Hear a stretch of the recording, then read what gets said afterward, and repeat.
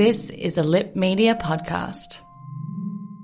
You're listening to All the Shit I've Learned Abroad. I'm Andrea Gillis. And I'm Steph Page. We're two Canadian expats now living in Australia and the UK. Between the two of us, we've been through the ringer in our travels, experiencing missed flights, volcanic eruptions, and even a terrorist attack. It's not all that extreme, though. We've also experienced heartwarming, life-changing moments and met amazing people along the way. So kick back and listen to all the shit I've learned abroad. Welcome to another episode of All the Shit I've Learned Abroad. I'm Andrea. And I'm Steph. Hi, Steph. How's it going? Oh, it's going. We're coming into freedom here in Melbourne. Yeah, opposite here. Yep. We're back. We're going. I said this the other week where we're literally doing opposites. Yeah. In Australia and the UK. We're on like a tiering system now. I can't imagine, though, London is going to do what Melbourne did. I just can't see it. Well, I don't know. I mean, it depends if we go into a tier 3. Right now, we're in a tier 2. If we go into a tier 3 like Liverpool, that means everything shuts down. So we'll see. I don't know. Time will tell. I really hope it doesn't happen.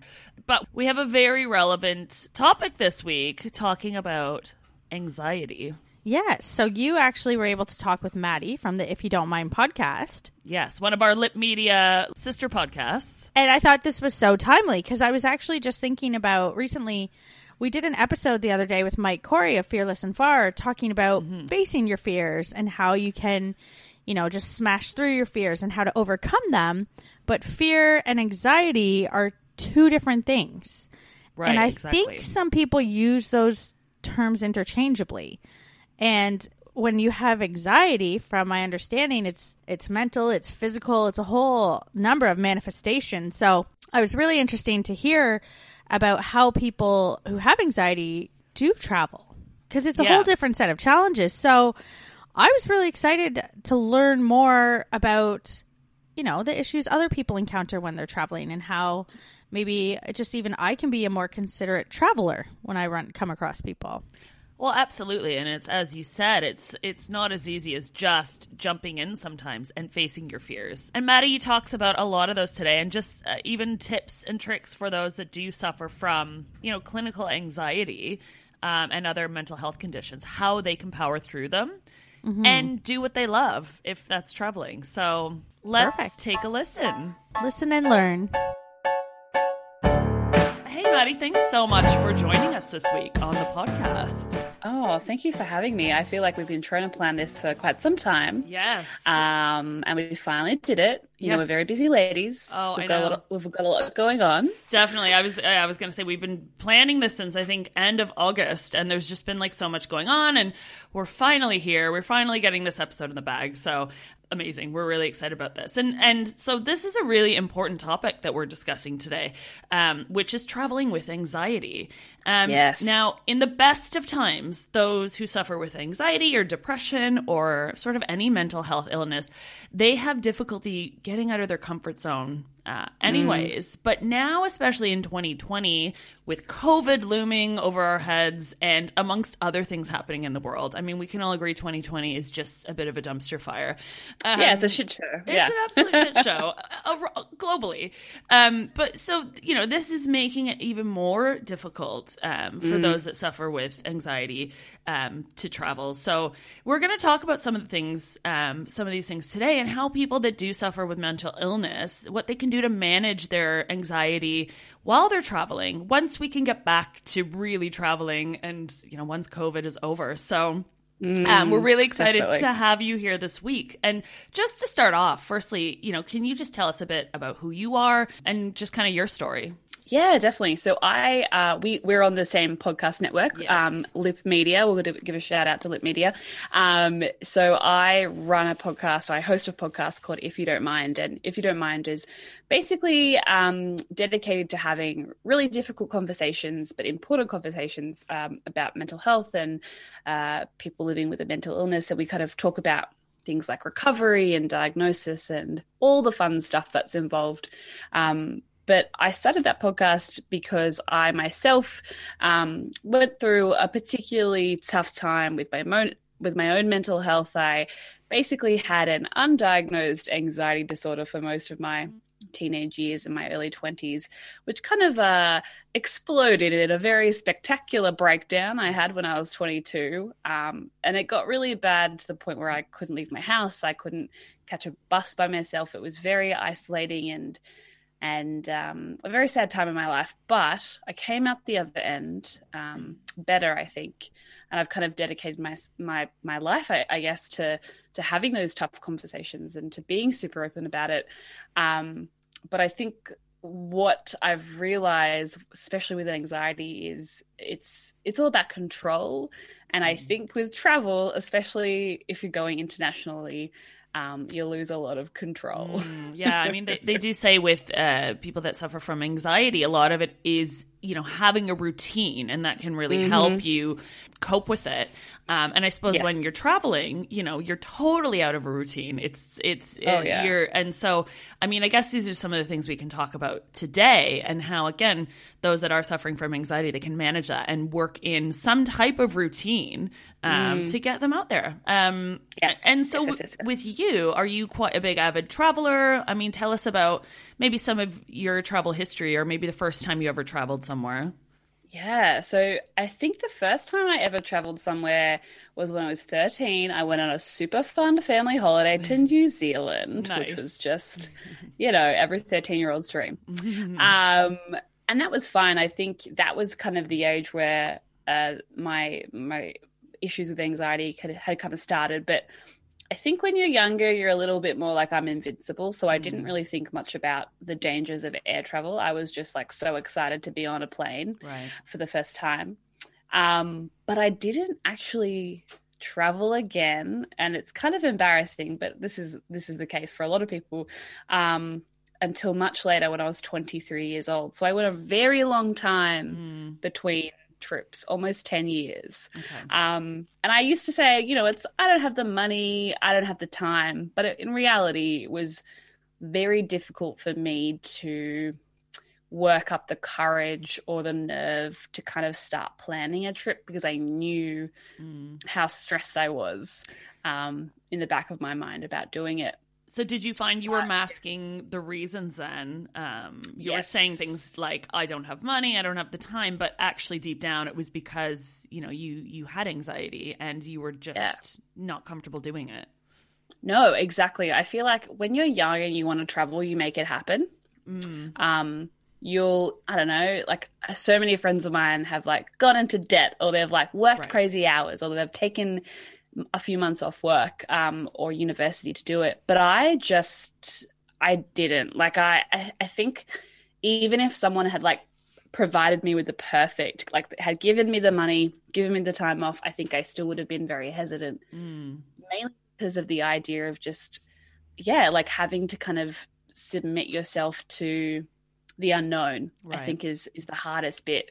But right after I had my spectacular breakdown, as I like to call it, I went on my first trip, and I was planning it with my best friend, and we were going to do a trip around New Zealand again. I was like, I'll start small, because it's like a 3-hour journey. Not a lot can happen. Right. And she ended up not being able to go.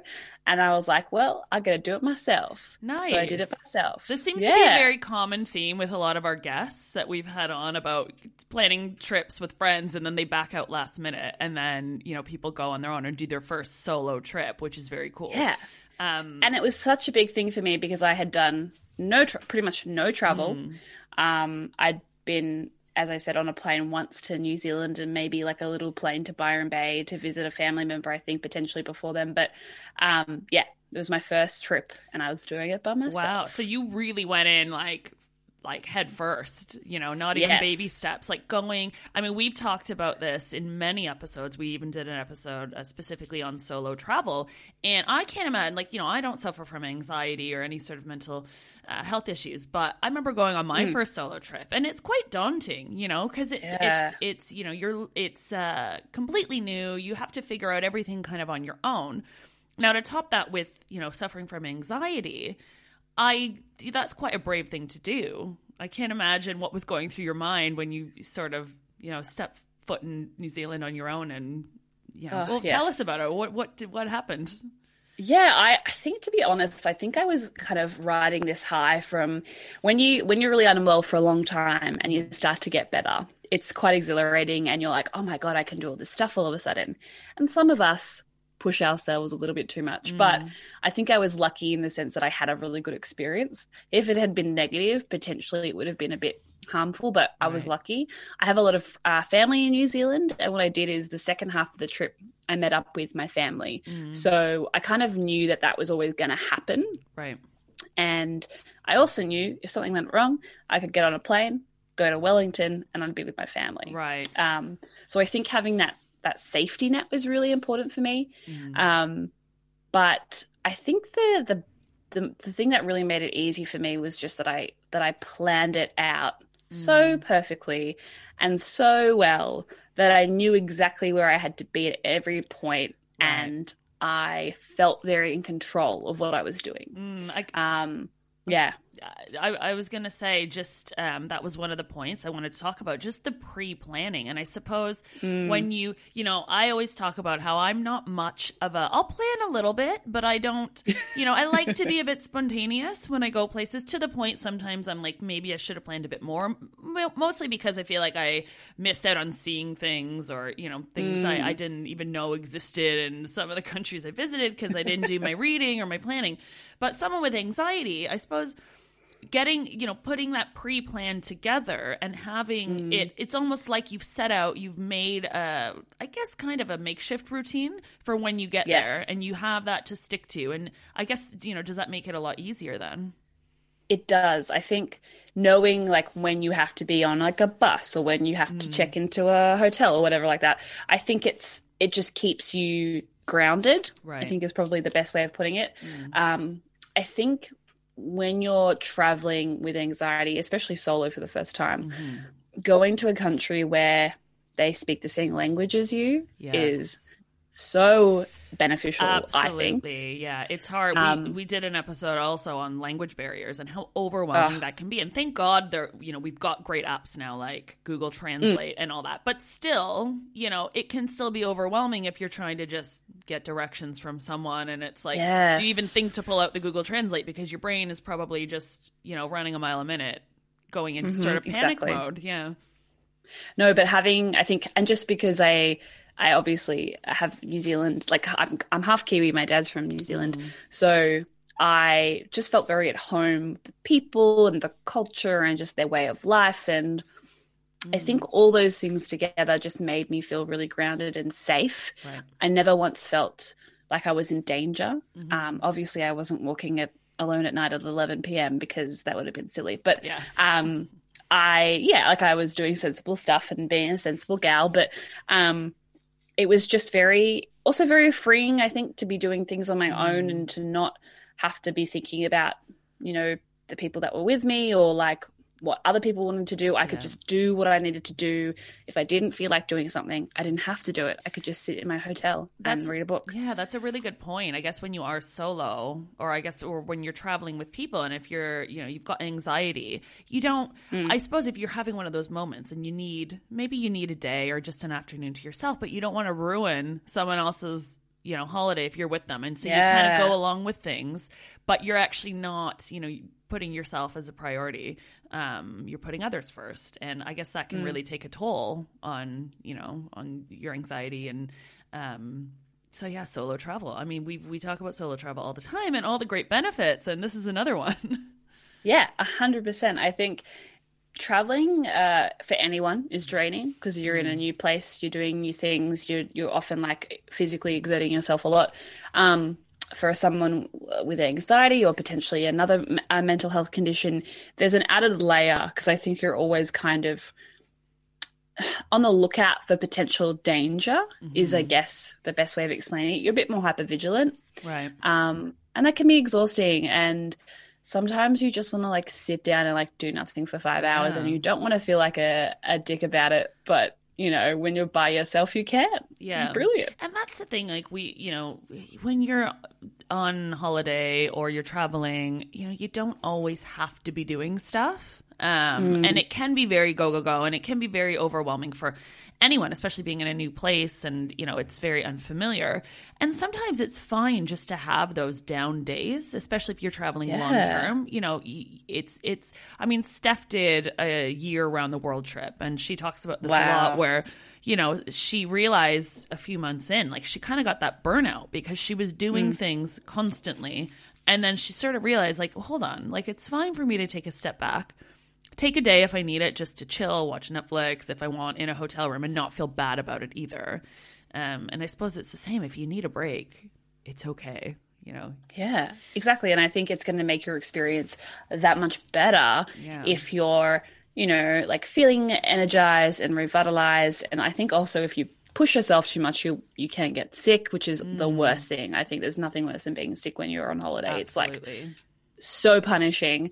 I went on a trip. So the next trip I went on actually was just a week in Fiji with my partner, and we both were sick the whole time. Oh no. It was terrible. It was so terrible.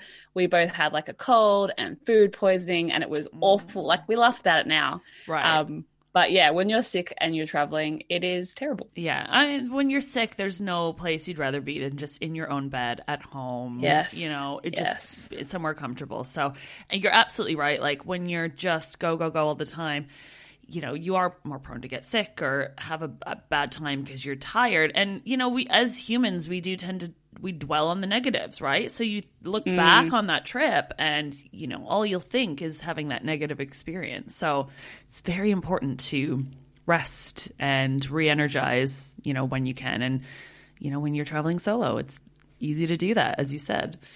Oh, yeah, definitely. Definitely. In terms of planning then, so if we just talk about pre-planning a little bit more, I know that some people, when planning anything, it can get very overwhelming to the point that they kind of suffer from what's known as like decision or choice paralysis, where it's like too much choice to the point they choose nothing.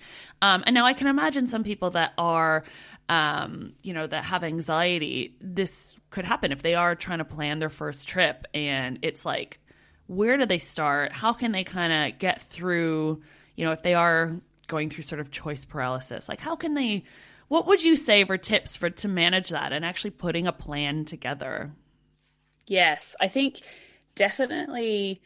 I mean, it's probably, this is more relevant when you're going to like those bigger places like Europe and America and stuff like that. But I think even with New Zealand, it is so much bigger and so much, in terms of how big it is, than people think. And I think when you're on holiday, it's better to choose a few destinations instead of trying to pack like 6 or 7 in the one trip, because I think that's what happens is you only give yourself like 2 days per place, and then you're literally having to get through this crazy list of stuff because you've like wanting to do it all.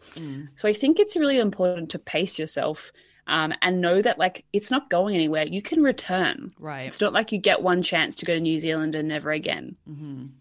I can understand obviously wanting to make the most of it, and not all of us can afford to travel regularly. But I think if you realize that you're going to have a better time with potentially less places in terms of where you're going, but you can do more there, I think is so important. Like less is more. Right.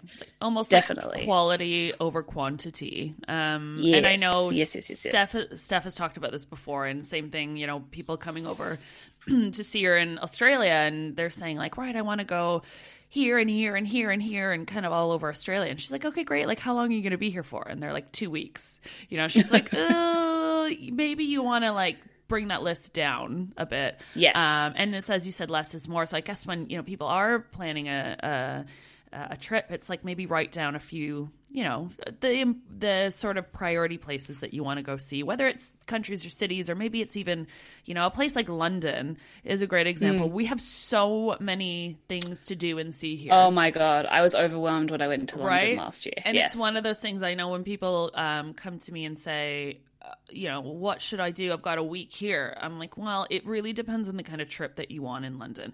And it's the same thing. Yes. Some people will literally have every attraction and every neighborhood and every market in London. They're like, can I get this done in a week? I'm like, probably not.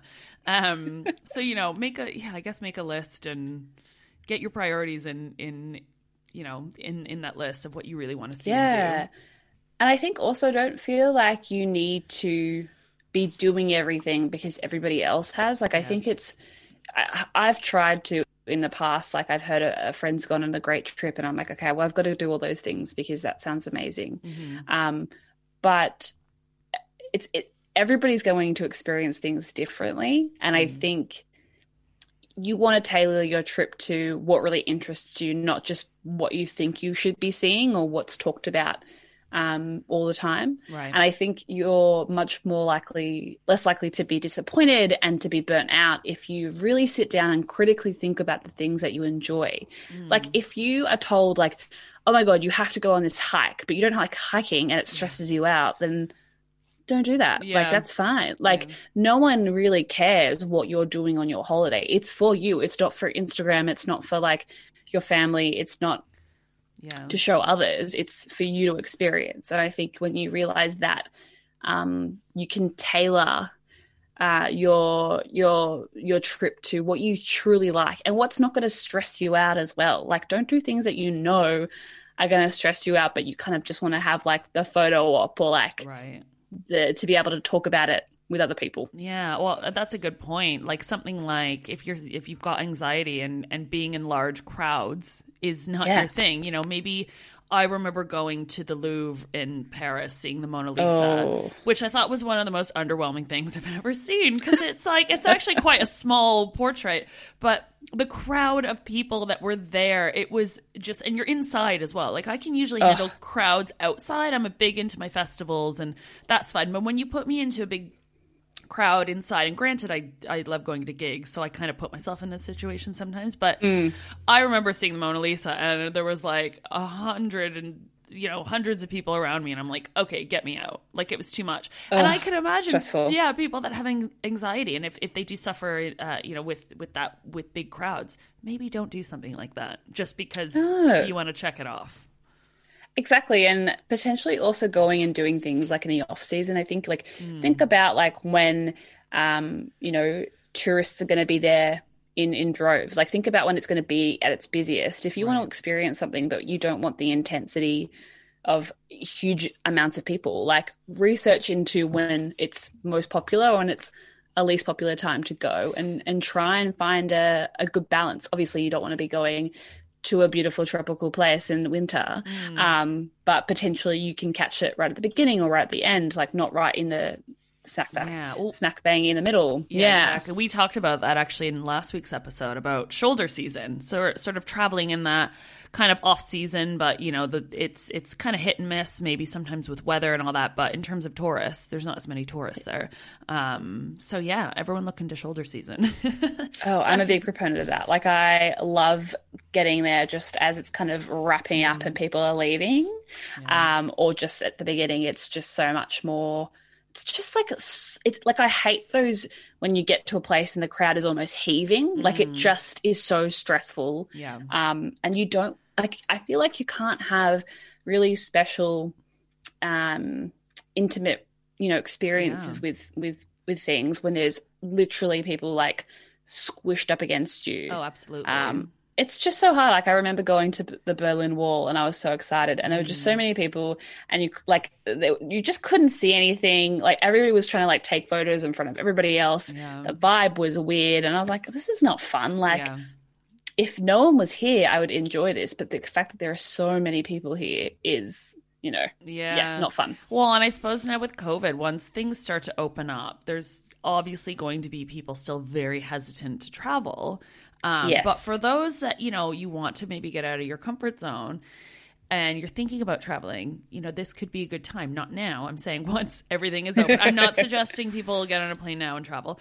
But, as things start to open up, it's probably a good opportunity to do that because there is going to be less crowds, less tourists. Now even I know in London, a lot of the museums, you have to book ahead. So they have like an in and out kind of system. So it's a little bit better. That's cool. Yeah. Which I think they always should have had anyways. But yes. So yeah, maybe, once COVID's over, for those of you that, you've got anxiety about traveling to some of these places with big crowds, this could be the time to maybe finally step out and do it. Little baby steps is what I say. Exactly. It's all about practice. I think when you have anxiety relating to anything, obviously a very common thing we talk about like in therapy is like exposure therapy. I've done a lot of it before. Yeah. And yeah, like it can be very confronting, but it actually is very effective. The more you expose yourself to something, the less, or this is a theory, the less you will be anxious about it. And for me, it has worked. Yeah. But I guess I could probably tell you about the scariest thing I've done, and that is doing my trip to Europe. Yes, tell us which I did last year. So that I was with my partner the whole trip, apart from the flight over. So I had never flown on a plane by myself for more than like 3 or 4 hours, New Zealand being the longest. And it just so happened my partner wanted to go over before me to go to Croatia. He had more time off, and I was like, I can't get that much time off. I'll meet you in Italy. And as we started booking things, it kind of dawned on me that I was going to have to do this by myself. Okay. And it was like, I'm not going to lie, terrifying. I think because when you're on a plane for a short amount of time, the end is in sight. Like, it's going to suck maybe a little bit. The turbulence might freak you out. You might be uncomfortable for a few hours, but it'll end soon, and you have kind of like an out. But I think with long flights, you can feel so trapped. I mean, I don't suffer from anxiety, and I did a flight out to Australia last year to see Steph, and it was like, it felt like the never ending. I did 3 flights. I booked a really cheap deal, which, I mean, anyone listening, I'm like, spend the extra money. Yeah, don't do it. Please don't do it. Yes. But I mean, even for me, being on a plane, I'm like, get me off. And yeah, I don't have anxiety. So for someone that does have it. Yeah, I think probably the difference is, obviously it's not comfortable. It's not enjoyable. A lot of people can't sleep. Obviously I've never successfully slept on a flight. Same. I don't understand how people just, have a nap and just nod off. I don't get it. Yeah. But what I did to make that experience that obviously less anxiety inducing was actually like a lot of research. So I think a lot of the time, especially, this is obviously more relevant to specific phobias of flying, which I had slightly, but I think it's more just general anxiety that was causing me to stress about flying. But understanding like what the normal noises are of a plane, yes, and what happens and what's normal, and also knowing that like they will tell you if something bad is happening. So just like, don't stress if that's not happening. Right. Well, that's something I do now, where, not that I've ever really been afraid of flying, but sometimes, turbulence hits, and when that hits and it keeps going, and it's like, I remember being on a flight, I think it was a really short flight from like New York to Toronto or something, and I was on one of those really small planes, and the turbulence just was going on for the entire hour-and-a-half flight, and it was pretty intense. And actually, Steph was with me, and she was sitting in a seat behind me, and she was fast asleep. She is one of those people that she can sleep literally anywhere, and I'm just so jealous of that. But I remember what I start doing now is I look for one of the flight attendants to see what their reaction is. Because if they're just like cool, calm, and collected, and they're handing out drinks, everything is fine. I agree. Yeah. I 100% agree. I'm always like, I've got like like a woman I'm looking at, or a man I'm looking at, who has been serving me or attending to me. And I'm always looking at their face. I'm like, what are you doing? Are you sitting down? Are you bracing? Are you in the brace position? Are you freaking out? No. Yeah. And I think a lot of the time when you have a good flight and everything is smooth sailing, you kind of think, okay, well, that's how flying is. But there are so many different things that can happen, obviously, depending on weather and that kind of stuff, that can cause a lot of different things to happen within the cabin. And I think knowing that and being able to intellectualize that and know, okay, this is normal, this is because of turbulence, this is because of a bump or whatever. Right. When you understand that, even the science behind it, it's very anxiety relieving, I think. Knowing what to expect. And I guess that's why the pilots, when they come on before the flight, they'll even say, we're going to experience a bit of turbulence. They can see this, in, I don't know how whatever machines they have up there. But so if a pilot says that, just expect that there's going to be some turbulence and, ride it out, I guess. Yes, I agree 100%. I think obviously it's a little bit nerve-wracking when not everybody's speaking English on the flight. Obviously that can be a bit scary, but it's universal. Like, they're going to tell you. Like, right. It's all the same. Like, I think the warning signs are all the same. I don't think any airline would just spring it on you. Like, they're gonna be able to tell you if things are going wrong. So I think just knowing that is really helpful. I think another really important thing for people with anxiety when they're flying, especially on long haul flights, is a lot of people enjoy taking sleeping medication. It's a big thing. I personally don't. I like to be 100% stone cold sober on my flight. I want to be able to react to anything. And I think if you are planning to do that, if you have anxiety and you take, something like Valium regularly and you're like, oh, let's take it on the plane, please test it. Don't do it on a big long haul flight. If you've never taken it before, take it at home first before you go on a flight. But if you can, test it on shorter flights. I would really recommend it, because it can be a little bit the effects can be different for different people, and sometimes feeling quite affected by a drug on a flight when you're already anxious can just exacerbate everything. I would also recommend do not drink. Do not drink. It'll make you feel worse. I think any drugs and alcohol, just avoid them when you're flying if you're an anxious person, because I think being able to have control over your body and your decision making is so important, and I think it'll really lessen the stress. Personally, alcohol, everyone knows anyways, it's proven to make anxiety worse. To the point, I even sometimes, as I get older, it's very weird.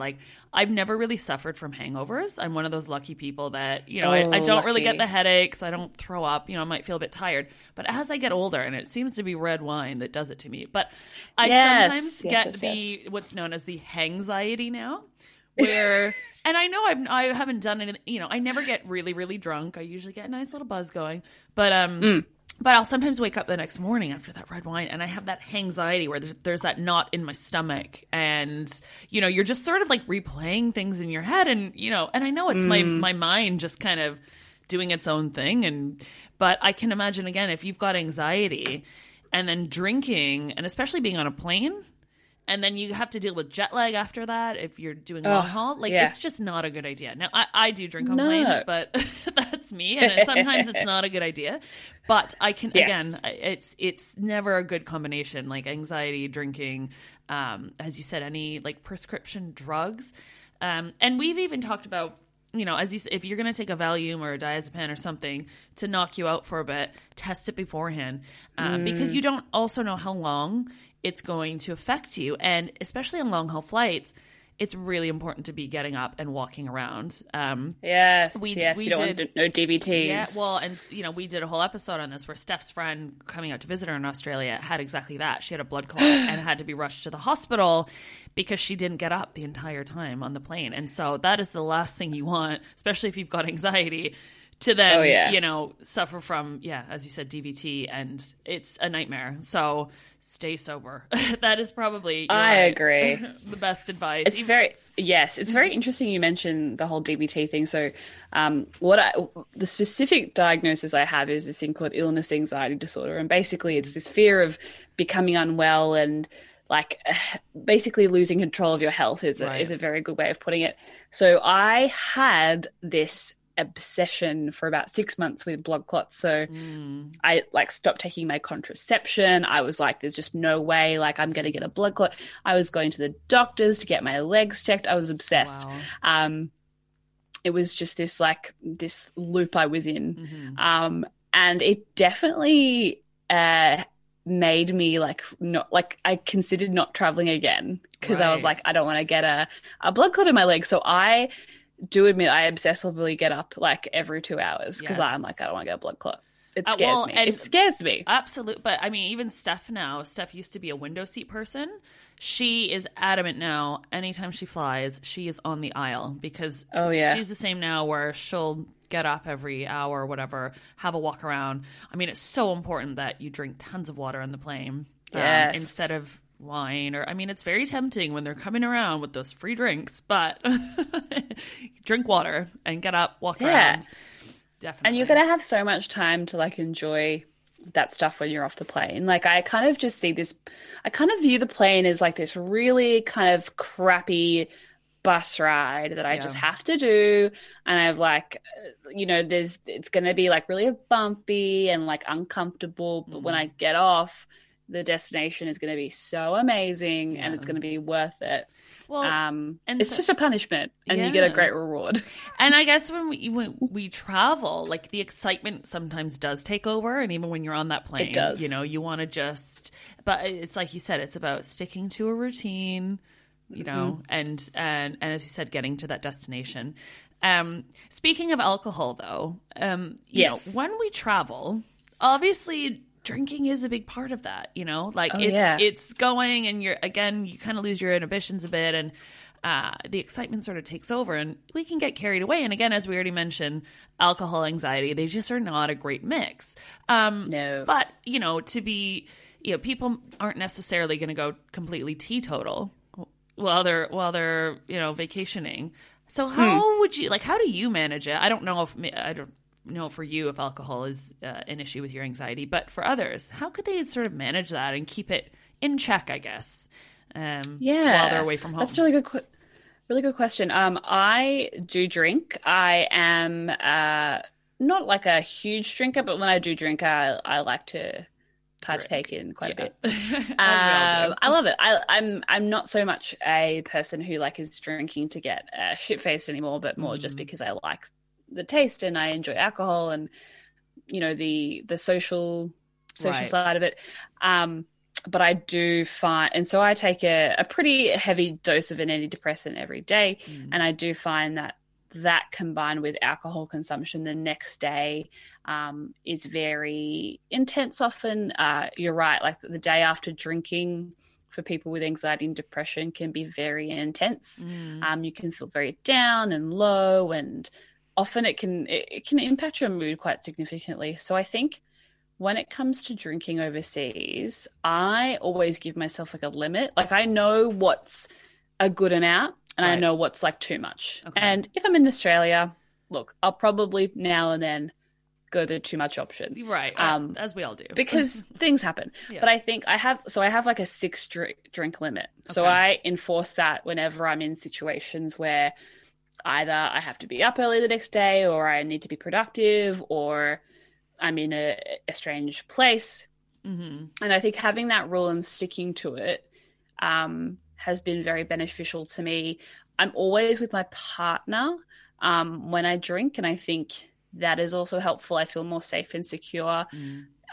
I feel like this is probably a completely different episode, but yeah, feeling like you're comfortable with the people that you're with when you're drinking is really important. Definitely. Especially solo traveling as a woman. Definitely. On top of that.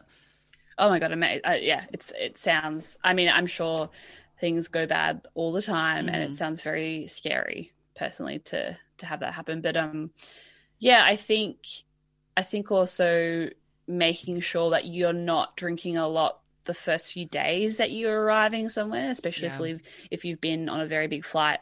The jet lag, I think if you're already an anxious person, obviously lack of sleep is the number one issue. Absolutely. It's the number one.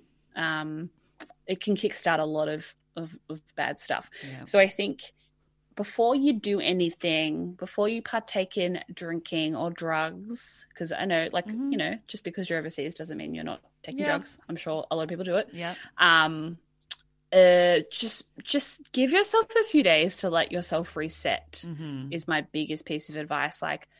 do not overdo it first day there. Like, sure, have a drink with dinner. That's fine. Like as soon as I got to Venice, I was like having an Aperol spritz with my pasta. You have but to. that's all I had. Yeah, you have to. It's like it's the rule. It's the illegal rule. not to when you get to Venice. That's not actual, guys. Don't take my word for that. But Yeah, they arrest you. No, I'm kidding. Yeah, so I think it's just like pacing yourself, and obviously it's so easy when you're young and maybe you're on a Kentucky tour or whatever, and you're just like pedal to the metal, like going nuts for it. But I think if you can really like ease yourself into it, that's my best piece of advice, because it'll make it harder for yourself, I think. Oh, absolutely. Overall. I'm definitely one of those people that I don't go in heavy because I'm as you said, looking to get drunk, or I mean, I'm past the age now where I'm like, let's get wasted. But I like a beer, I like a wine, and I've actually found, especially for in my solo traveling, and I do travel mainly solo because I really like doing it on my own. Not that I don't have friends, I can travel with other people sometimes, but I prefer my own company. But I find one of the things I do, and I've realized that this is more of a comfort thing, and probably me making a routine for every time I go somewhere new, is I sort of, if I get somewhere where it's not too late, I'll go and find like a bar or something and just sit and people watch. But then I find I end up maybe having a couple too many beers. And then I do wake up the next day a bit fuzzy headed, and it's like, this is not a great way to start a holiday. And I'm trying to reel that in a bit more, but I've realized that it's a comfort thing for me. It's just interesting. Again, I'm not looking to go out, like get shit faced by myself, but it's like easing into the new place I'm at. The whole people watching thing. What I should do is just go sit and have a coffee. Yes, I was literally going to be like, just have like 2 coffees. That's right. fine. And that's, but this is my, sitting there with a pint or a bottle of beer, whatever, a glass of wine is just, I'm in my sort of zen zone. But yeah, I get that. I guess it's finding, as you said, easing into it. The first couple days, maybe lay off the booze a bit, and then as you get in and you get your routine, I guess it's important to get that routine in place the first few days. Then, go a bit harder if you want. Definitely. And I think also, like, if say you're in London and the next day you're flying out to, I don't know, say you're going to Berlin, don't get like shit-faced that night before and then fly with that hangover. I mean, a hangover, flying, anxiety together is like a recipe for a panic attack. You'll have a panic attack. You'll have a terrible time. You say that, and I actually genuinely believed that I had a panic attack on exactly that when Steph and we did a flight from London to Dublin many years ago. We talked about this in many episodes before, but where we missed our flight to Dublin, and we had partied that entire night. And we hadn't slept, and we were a lot younger then. Like I could handle it then. But then we got on that plane once we finally booked another flight to Dublin. And I remember sitting in the window seat, and I think it was just the total lack of sleep. We'd only gotten to London probably like a couple days before, and just had exactly that, just been like go, go, go, drink, drink, drink, party, party. Yes. And I remember sitting on that plane over to Dublin, and I started sweating. And granted, some of it was definitely the sort of hangover. I was probably still drunk, to be fair. But I remember my heart started racing, and I had to put my head between my knees because I started like really I'd never felt anything like that before, but I guess it would be the closest thing, I guess, to going into panic. And I was breathing quite fast, and I just, and I kind of realized like, oh, this is probably like, I'm just feeling very anxious, and I thought back, and I'm like, I had been drinking for 2 days straight, hadn't really slept, sitting on a tiny little plane with a crowd of people around me. And it wasn't a great idea. I wish I had stopped the night before. And even, the plane ride over to Dublin is only like 45 minutes to an hour, but it felt like hours though. Forever. I think when you're having a terrible time on a flight, it just makes it so much longer. I was like catching a little plane from like Sydney to Tasmania for work, and the turbulence was so bad, and it was only for 45 minutes, but it felt like a lifetime. Mm-hmm. Yeah. I was like, am I dying? Is this how I die? I don't know. Like, everybody's very chill, but I feel like I'm going to throw up and pass out. This is terrible. And this also reminded me of a time coming back from a festival in Barcelona, and I kind of wish we'd booked a day in between when the festival ended, because we got on a plane literally the next day after 3 days. Wow. Same thing, party, party, party. And we were drinking and doing other, extracurricular activities while we were there. And same thing, getting on a little plane. Yeah, my brain kind of was like, whoa, this is so... Yeah, maybe that's another tip. If you're planning on doing festivals or whatnot, have a little break in between before you get back on a plane to go home. I 100% agree. I think, look, just because you're an anxious person doesn't mean like you're not someone who likes drinking or potentially, taking other substances when you're at festivals or overseas. But I think just making sure that you've got a really good plan of attack if things go sideways is really important. Like, I think whenever you're out, drinking or partaking in drugs, you need to make sure that you've got a good support network around you. And it's the same thing when you're overseas. Like, try and be as, I don't want to say, I guess safe. Like, be as safe as you possibly can. Right. If you're not comfortable with something, don't do it. Because I think there's nothing worse than something bad happening when you're not in an environment that you're comfortable in. Just play it safe. I know it sounds lame, and I know like when you're overseas you want to just do whatever and have fun, but you also don't want to ruin your holiday. Right. Well, and especially if you have concerns about if you have safety anxiety, thinking about, because I can imagine people planning a trip and the things that go through their mind are, I guess most people would think of this, but again, people that have anxiety, they're going to think like, oh my God, I'm going to have, someone attack me or mug me, or there's going to be a terrorist attack while I'm there. And they and obsess over it. It's like, how can people get around that? Kind of bridging that, people that want to go and experience new cultures and new places, but then also managing their anxiety about, thinking, I guess, the worst case scenario. How do you get around not thinking the worst case scenario, I guess, is what I'm asking. Yeah, I think the first thing I always do is obviously do my research. I think it's always important to look at the places you're going to make sure they're safe, because there are places that genuinely aren't safe. Like, you just don't go there. Yeah. I think if you are someone who is concerned about like what you've just listed, look, it's very hard to, obviously, no one can guarantee that nothing bad will happen.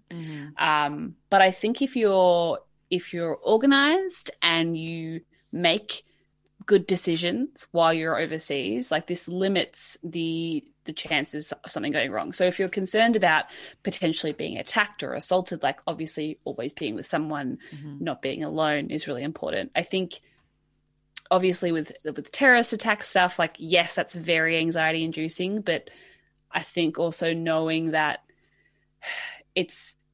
whatever you do in life, whatever decision you make, there is going to be consequences. And wherever you go in life, even if it's just at home, leaving your front door, you're going to risk. There's always a risk involved. And I think it's about making a calculated risk. Right. And I think if you do your research and you're well prepared and you're traveling with people you trust, that's the best stuff you can do to make sure that your trip, the things that are actually you can control, are managed. And I think it's just kind of accepting that regardless of what you do in life, there's always a bit of risk. But if you can do all those things, you're minimizing the risk quite significantly. Yeah. And for a lot of people, including myself, that's what allows me to travel. And I suppose as well, just having, as you talked a bit about this before and when you went to New Zealand, but having a safety net, whether it's people that you know, but also planning, like, don't forget to plan things like finding out where, the embassy is from the country that you're in, knowing what the emergency number is. We have talked about this so many times where, in the UK it's 999, in North America it's 911. I don't even know what it is in Australia. It's 000. 000. There you go. And knowing that number, in case something does happen, but having all of this pre-planned, and just preparing. It's not, you can't think that everything is going to go wrong, but planning in case something does go wrong. And I guess you're going to feel, if you do have anxiety, you're going to feel just a lot better about things and more relaxed once you're actually there, knowing that if something does go wrong, you've got a plan in place. I think once your feet I always love that feeling of when your like feet touch the ground and you're like off the plane. I think once you've done that, like that's the biggest step I think for most people, is just getting from A to B. And when you're there, it's quite interesting. I don't know if you've experienced this before, but I find it very surreal when I arrive at a new country, because it's almost like I feel like I'm on another planet for a little bit. Like I feel like I haven't quite caught up with my body. My mind is like back in Australia and my body's in Italy, for example. Right. And it takes me a while to realize that just because I'm in another place doesn't mean I'm in danger. And I think that's really important, realizing that just because you're not where you're from, like, or where you live normally, obviously it's different if you're going to like a place with, you know, war and things, but just because you're in another country doesn't mean that you're automatically in danger. And I think when you come to that realization, it makes things a bit easier. Yeah, that's a good point. Just sort of putting things into perspective. Like, and I think some people can have that idea where they go somewhere that is completely new or different, different from what they're used to back home. And as you said, you know, if you go from Australia to New Zealand or even to the UK, like the culture shock doesn't really exist. But, you know, say you go to Southeast Asia for the first time, it's a different place. They eat different food. They speak a different language.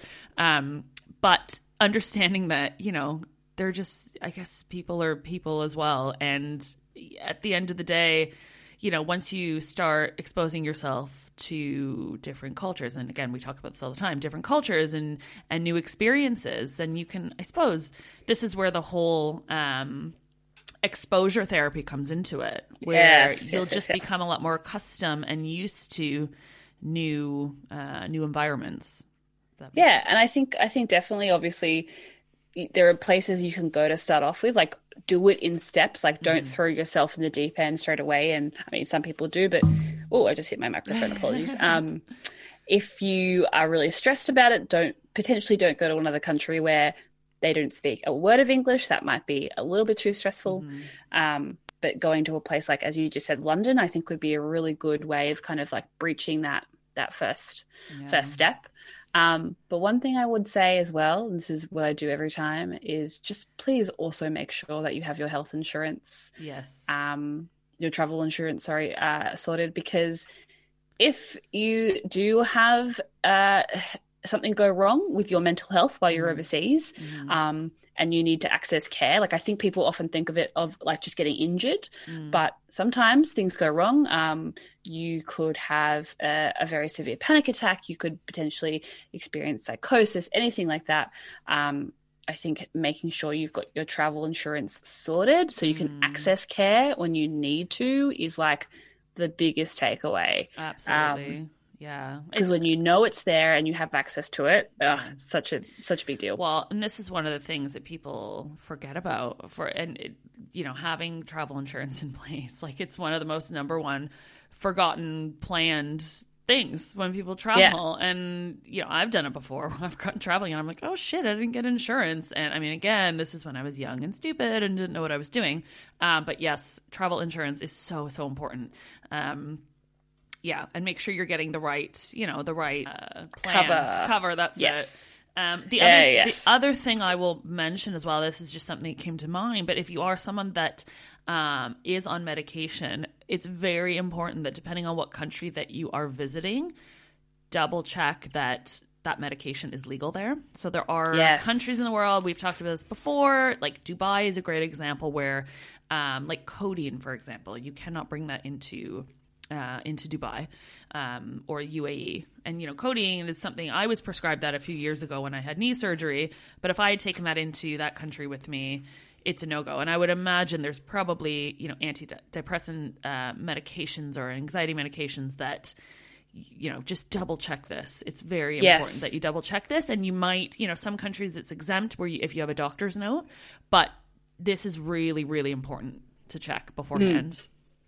Yeah, definitely. And I think also like if you're able to take it, taking a little bit extra, potentially packing it in different areas within your luggage in case you lose something. It's really stressful if you're overseas and you don't have access to your medication. with antidepressants, you can go through a pretty heavy withdrawal if you don't take them for a few days straight. And also just remember to take it on the plane. Like, I think you forget that a whole day can pass when you're traveling. Yes. And you still need to take your antidepressant. Still there. Still need to take it. Yeah. Just because you've traveled 18 hours into Australia from the UK doesn't mean that you've skipped a day.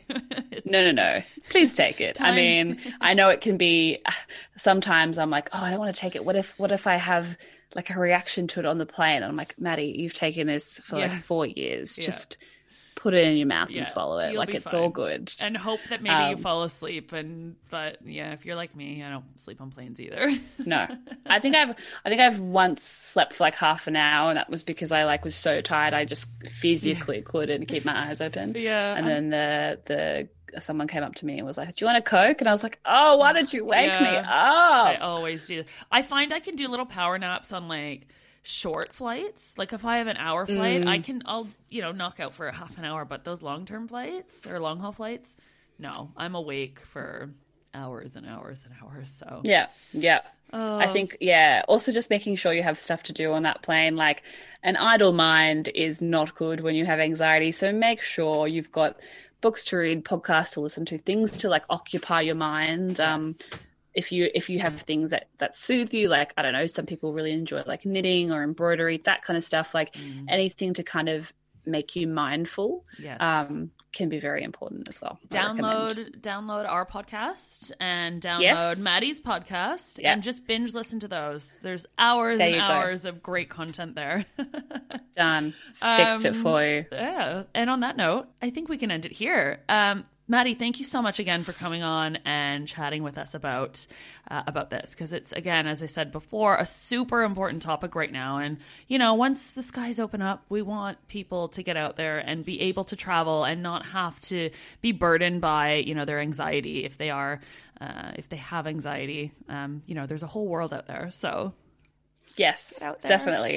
Exactly. I think it's really important to, when you do get to that place where you're more comfortable with it, it's just so freeing to be able to do it. There's nothing better than feeling independent and free and untethered. And I think when you can get to that point, it's the best. Absolutely. So cool. So good.